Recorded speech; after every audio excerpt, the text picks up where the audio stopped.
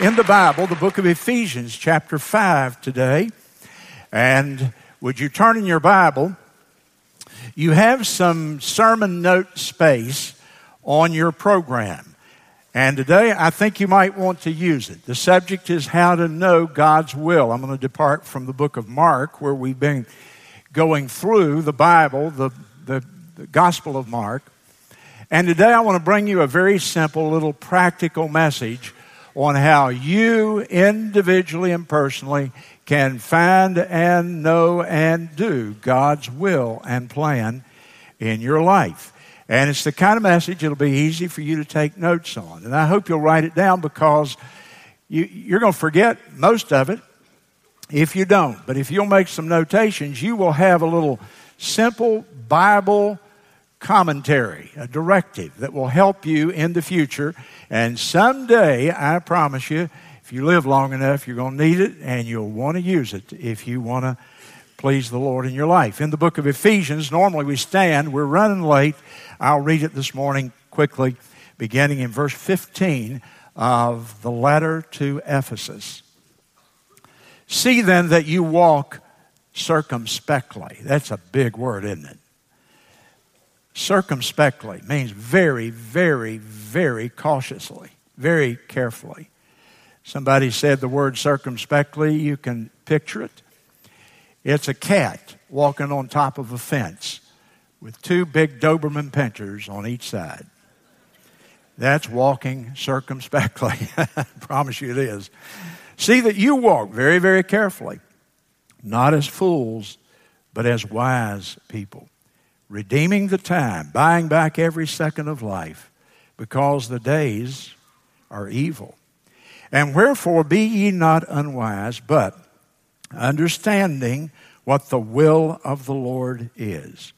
And be not drunk with wine, wherein is excess, but be filled with the Spirit. I especially call your attention to verse 17.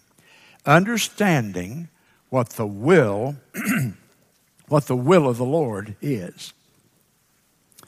The middle of May is a very important time, I think, to preach a message like this, because it's a time of transitions. And it's a time to consider God's guidance in our life, even on a Mother's Day. And I spoke over to the Florence Christian School young people, the senior high, in their chapel this week. And I got to thinking about the will of the Lord. I wrote down some thoughts. I preached half of it. So you're getting the other half of my message in FCS Chapel this morning, okay? But I remember graduation, though it happened back in prehistoric times in my graduation. But I remember graduation because my dad bought me a gift that I never shall forget. I opened up a little package the day I was going to graduate from Edmonds High School then in Sumter. That would have been 1961. And I opened the little box, and Mom and Dad gave it to me, I think, at breakfast that morning. And there was a beautiful watch inside. I don't think I'd ever owned a nice watch before. If I'd owned one, it was sort of a half watch and a half toy, but this was a real watch. And as I opened the box, there was a little note there. And my dad had written to me this note. He said, Bill, I want this to be the time of your life. You know, time, watch. I want this to be the time of your life.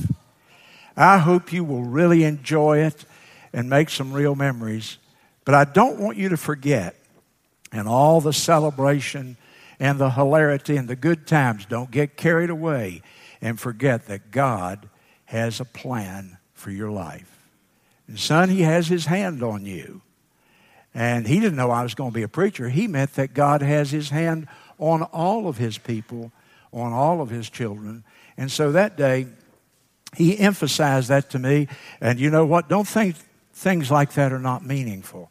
I've never forgotten it. I've lost that watch. I don't know what happened to that watch many years ago. But I remember that note. I wish I had kept it. I didn't.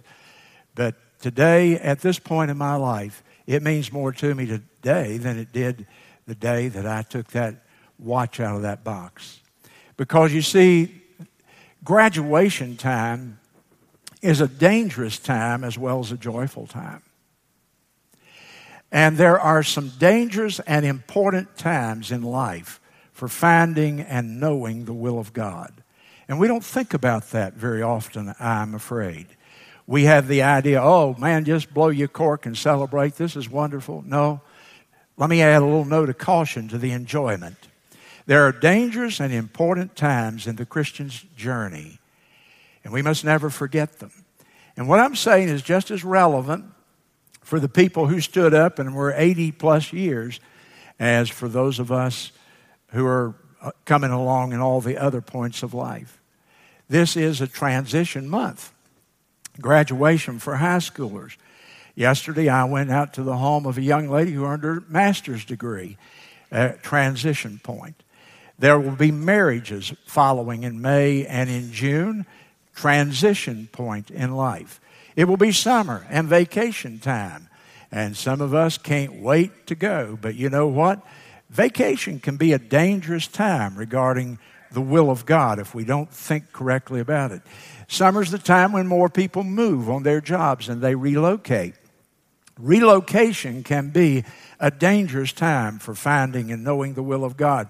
Sickness can be a long time. I'm so glad to see Randy and Doris here. I visited Randy just the other day, and we chanced to meet, and I talked to him. And he's been confined and very, very ill, and I don't think he will mind me sharing this with you. But he's been out of church for a long, long time. And you know what? Even though his reason for not being here is very, very legitimate, when you're not around the fire, it's easy to cool off. And even a time of sickness and convalescence and recovery can be a dangerous and an important time for finding and staying in the will of God. Death certainly is. I don't mean the person who died, but I mean those who grieve. And I've watched people so get involved and get the wrong focus in their life when they lost a loved one that they drifted from God's will for their life. I'm telling you, any transition point in life is a very important time for staying in the will of God and finishing the course. And that's why I preach that at this time. There are many, scores and scores of promises of God's guidance in Scripture. I don't have time for you to turn in your Bible to read these, but write these references down perhaps, because each of these verses promises God's guidance in the life of a believer. And as I said, someday in life you're going to need these, so take them down and underscore them in your Bible. Psalm 32:8. 32:8. God says, I will guide you with my eye. Psalm 37:23. The steps, little tiny inconsequential actions and decisions in life. The steps of a good man are ordered by the Lord. Proverbs 3:5-6, familiar to us. Trust in the Lord with all thine heart, and lean not to your own understanding regarding God's will in your life, but in all thy ways acknowledge him, and he shall direct thy paths. Isaiah 58:11. 58:11. The Lord will guide you. A promise. Jeremiah 10:23. I know the way of man is not in himself. It is not in man that walketh to direct his own steps. And then the wonderful promise of the Lord Jesus Christ in John chapter 16 and verse 23. He's talking about the Holy Spirit. In John 16:13. And speaking of the Holy Spirit, the Lord Jesus said, he will guide you into all truth. A wonderful promise. The Holy Spirit who lives and dwells in every Christian, he will guide you into all truth. When I spoke in chapel to the young people the other day, I ended up, as I said, only delivering half of the message because I took 6 passages in the New Testament where it says, this is the will of God, in very, very clear words. This is the will of God for you. And I spoke to the young people about those 6 areas. I'd be glad to share those with you if you ever want to know what those are. But it's incontrovertible. there is no doubt, it's crystal clear that the will of God has already been determined in several areas, 6 important areas. And God says, this is my will for every single one of you. Let there be no doubt. Now, technically, if I were talking with a theologian, I'd be a little more careful in how I'm going to use my words, because some theologians believe that the will of God is the same for everybody, and the plan of God is the individual plans that God has for our lives. The will of God, the same for every one of us, clearly stated in the Scripture and others. And then we have God's plan for our lives, which is individual and personal and distinct. I'm not going to parse the words like that, though, this morning, because basically I'm going to say to you, I'll use the term the will of God and the plan of God, and as far as I'm concerned, they're synonymous in this message. 7 ways now. If you want to write them down as I go, and I'll make real clear that you get each one of them, because I am burdened this morning that you get this message in your heart. Since I spoke to the kids the other day, I've thought about it, and I just couldn't get it in my soul to preach the message. I thought about preaching from Mark, and I will later, but today I want us to talk about how to know God's will in your life. Number 1, you will find God's plan in your life in Scripture. Number 1, God's plan, God's will for your life is revealed primarily, first and most importantly of all, in the Holy Scripture. You see, the Bible is a book of principles. And you don't read the Bible to learn just the stories. Everybody knows the story of David and Goliath, but what are the principles? The Bible is a book of principles containing principles on how to live. We call them life principles. And I promise you, on almost every page of Scripture, you can find a principle, an illustration, an application. You can find a story. You can find something there that is a life principle that God has given to His children to guide and direct them in their daily life. And that's why we study it. That's why every time you come here, I stand up here and I say, open your Bible. And we turn in the Scriptures. And we look and we analyze the words of God.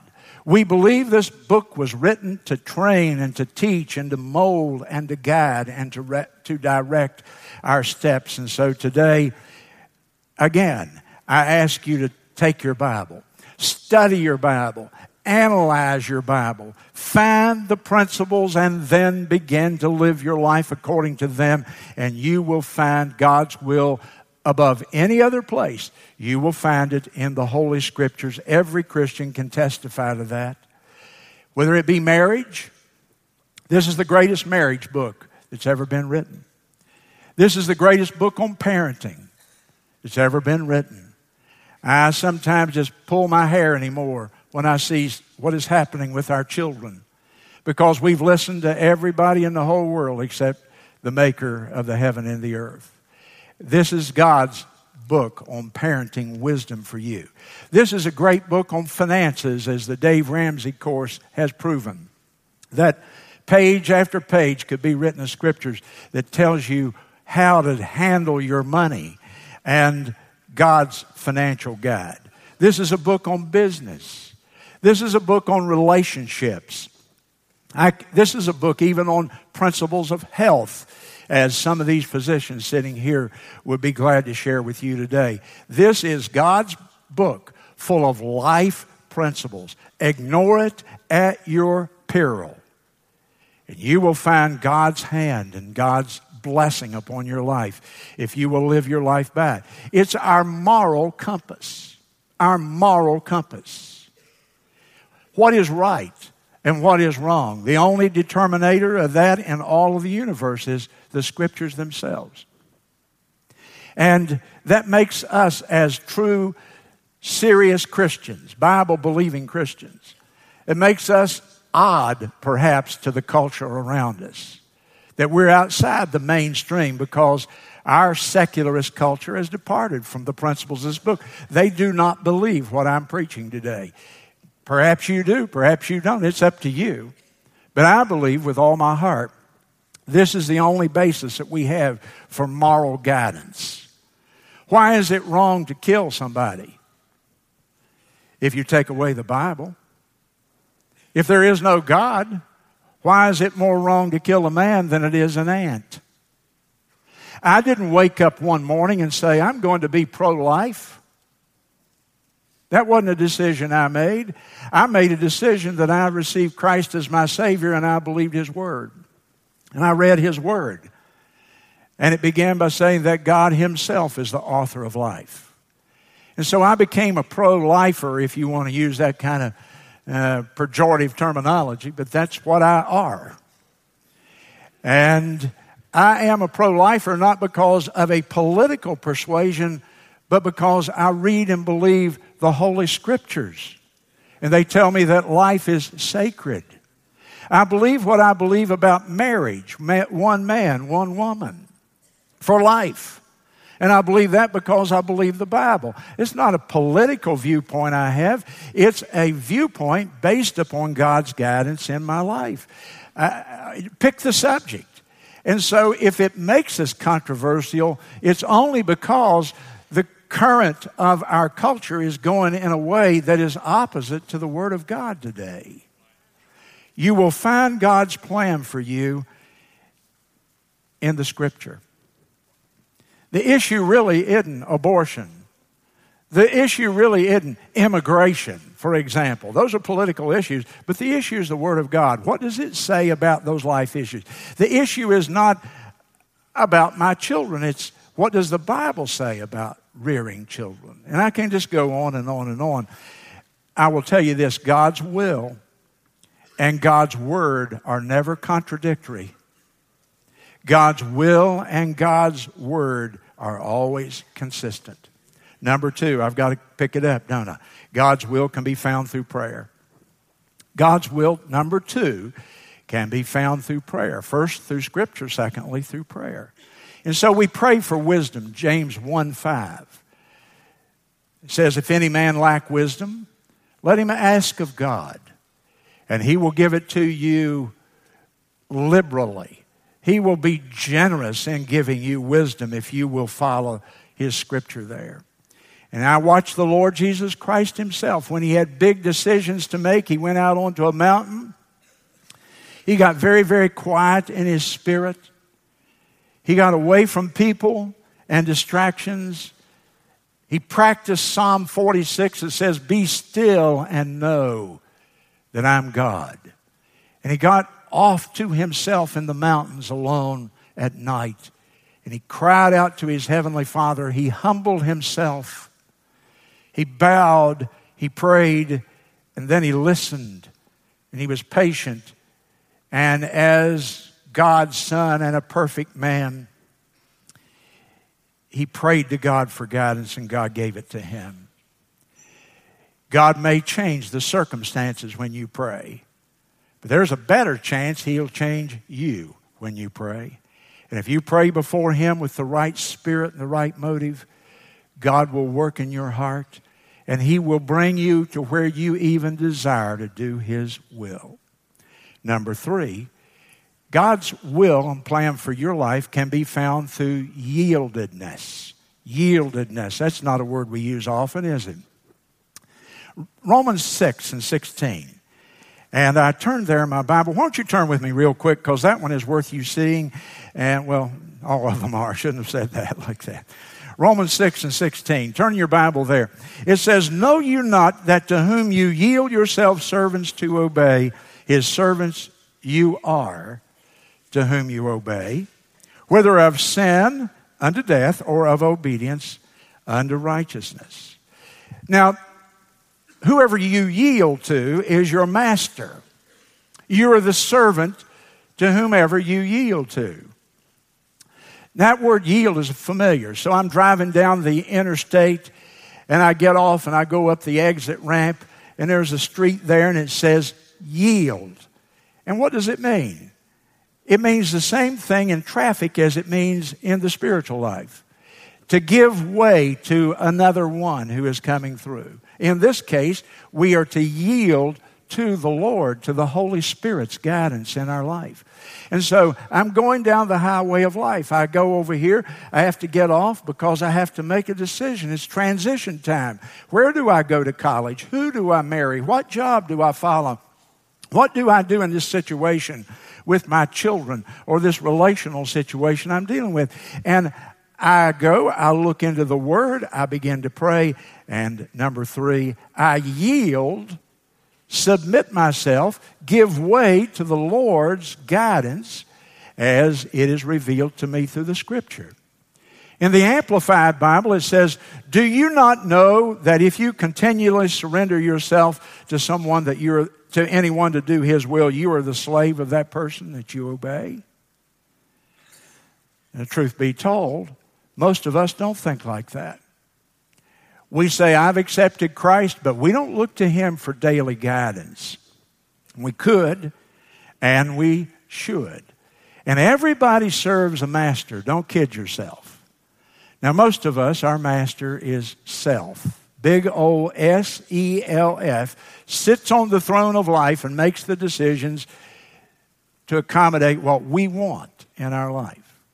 But in the Scripture, it says, whoever you yield to will be your master, and you'll have to serve that master.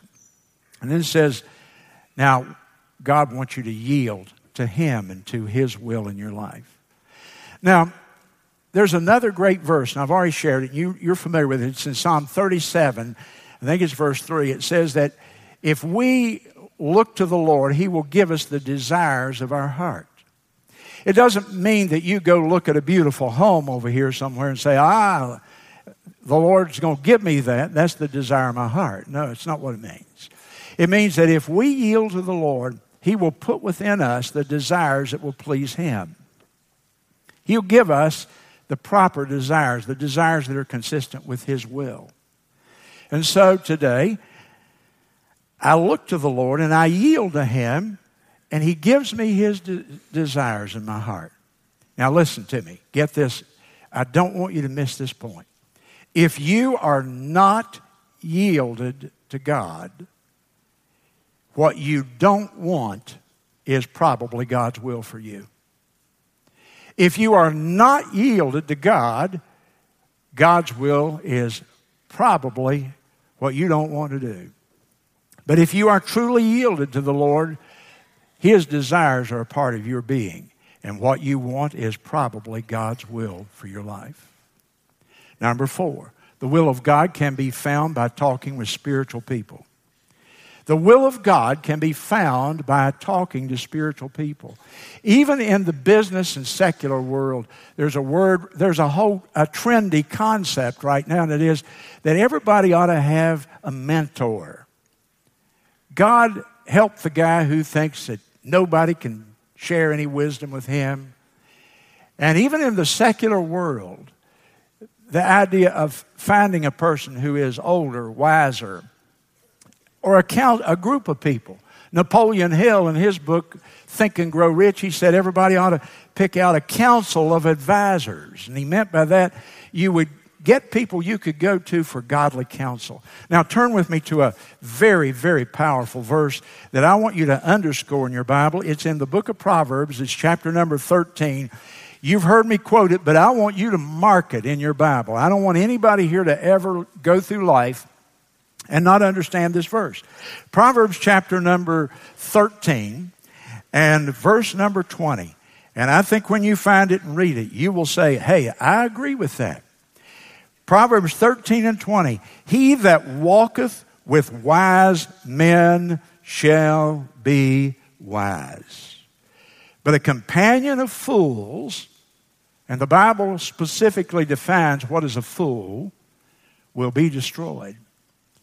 A person who walks with and fraternizes with and companies with wise people will be wise. Now, the Bible defines a wise man and also defines a fool. And so either way, it will reveal to you what those terms mean. But if you company with wise people, if you run with the wise, walk with wise men, you will gain wisdom from them. But if you're a companion of fools, you will be destroyed. Destroyed doesn't have the idea you'll be killed physically. You'll be destroyed in your planning. Your life is not going to work out if you run with the wrong crowd, with foolish people. Psalm 1 says, principle number 1 in that great, great psalm that I've preached and taught so many times, blessed is the man that walketh not in the counsel of the ungodly, nor standeth in the way of the scornful, or fraternizes with the sinner. Be careful of your company. And find wise people and godly people. Now, 2 chapters over in Proverbs 15 and 22, there's another great verse. And it says this, without counsel, purposes are disappointed. But in the multitude of counselors, those purposes, God's plans, God's will for your life, proper direction in life will be given to you.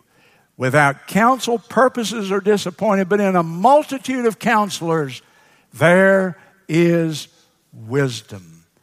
And whatever the issue, don't listen to ungodly, wicked people. Get your counsel from godly people and from the Word of God as you listen to His voice. Number 5, the will of God can be found through common sense. Now, you're in Proverbs chapter 16, I hope still, or 15. I want you to continue over to 16 and see another great principle of guidance in the Scripture. Sometimes the will of God can be found through common sense. Proverbs chapter 16 and verse number 9. A man's heart deviseth his way. Okay, let's take that deviseth his way and look at that phrase. It means a man's heart makes plans. A man's heart determines or makes decisions, but the Lord directeth his steps. A man's heart deviseth his way. In our minds, we make our plans on what we think is best.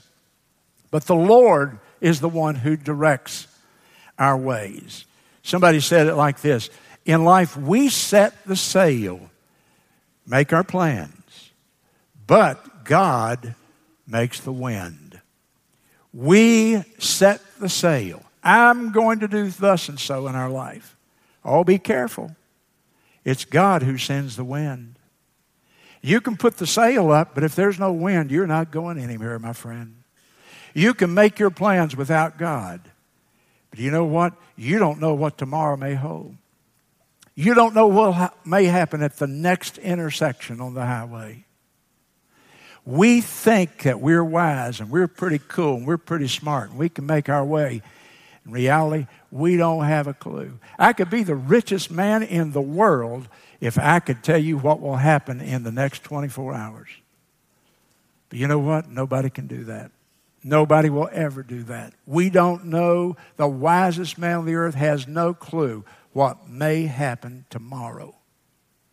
And since we can't, we need help. We need divine help. Don't be so proud, so arrogant, so foolish to think that you've got it all in control. You do not have it in control. If we only knew how little we really do control. You think God's plan for Abraham made sense when God came to Abraham and said, Abraham, I want you to leave your home and your family and the land here, and I want you to move to a land that you don't even know exists. And Abraham told his daddy, and his daddy said, son, you've been eating the mushrooms. And he went to his brother, and his brother said, no, Abraham, you're established. Think of what your future. And everybody told him, no, no, no, no. And you know what? He is the father of more people on the earth than anybody had ever lived. He's the father of the faithful, the Bible tells him. Because of him, we have a Savior today. Because of his faith. There was a young man a few years ago, was a member of this church. Good Christian young man. Young man went to Clemson University. He graduated with honors in mechanical engineering. He came back to Florence, went to work for GE, was on the fast track to the top. Went to their corporate headquarters, met Jack Welch 4 or 5 times. Ate dinner with him one evening, with him and several other people. And was doing well, living a beautiful home on the golf course, doing well. And one day walks into my office and says, I'm resigning my job. God has called your daughter and me to be missionaries. Even a preacher father-in-law had trouble with that. Where do you want to be a missionary? He told me the name of the country. I'm on the internet. I'm not going to say it. But it ain't around here. It wasn't to Pamplico. Picture going as far as you can go on the planet from here, and that's where he named. And do you know what? You know what the people at his company thought? I kid you not. The boss said, we're going to schedule you an appointment with a psychologist. That really happened. They thought he had lost it. You know who I'm talking about. My son-in-law. Now, I'm telling you today, the world is not going to always think that you're making the right decisions when you follow God. Sometimes they might, but sometimes they might not. So you listen to the Lord, and you forget what man thinks. Number 6, right quick, God's will can be found through circumstances. 1 Corinthians 16:9 says, there's an open door, but there are many adversaries. Adversaries. So if you're in the will of God, expect it to be hard. If you're the kind of person that always chooses the easiest path forward, you're not going to always find the will of God. Expect opposition. Opportunities, open doors. Opposition, adversaries. Expect it to be hard because Satan will oppose you. Think of Daniel. He was in the will of God, but boy, he had to go through the fiery furnace and all the trials at the lion's den. Think of other biblical characters.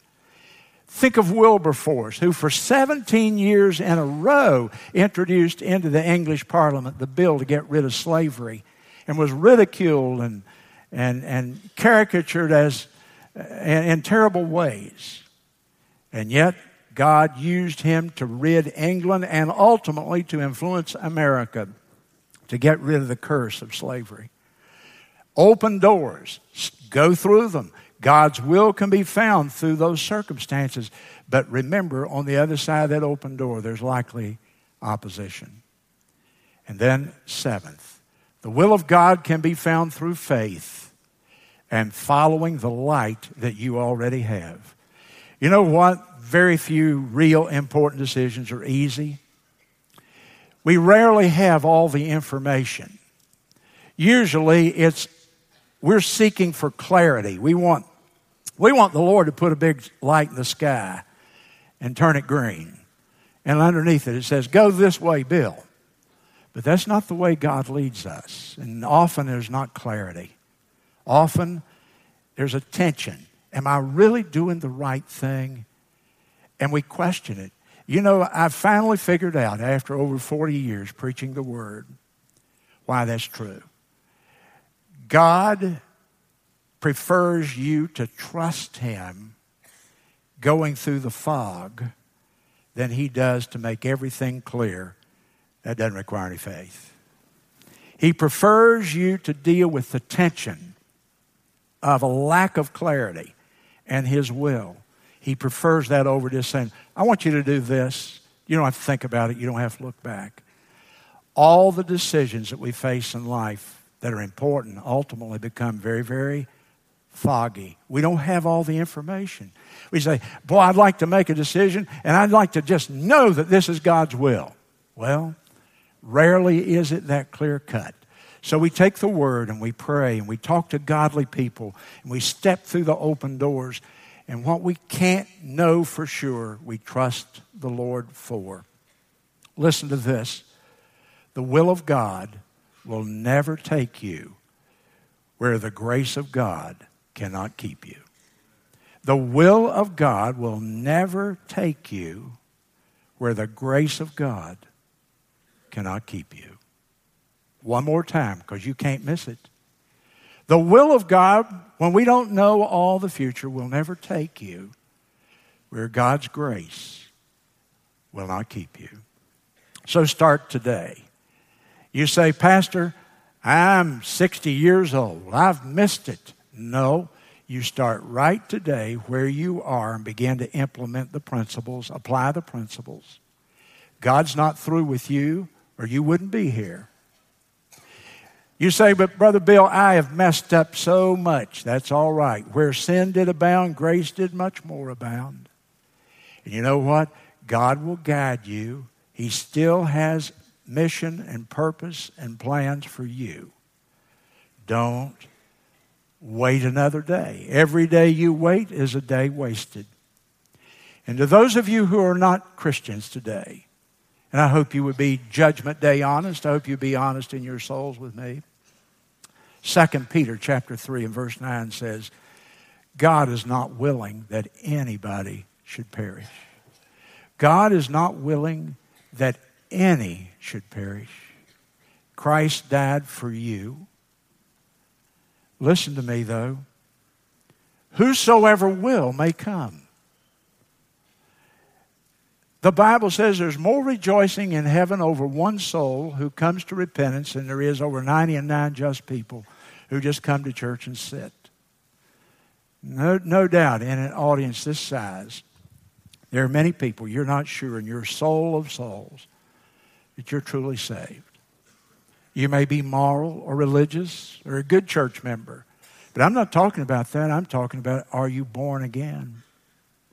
Have you experienced God's transforming change in your life? And if you have not, I always have an altar call. Would you bow your head with me and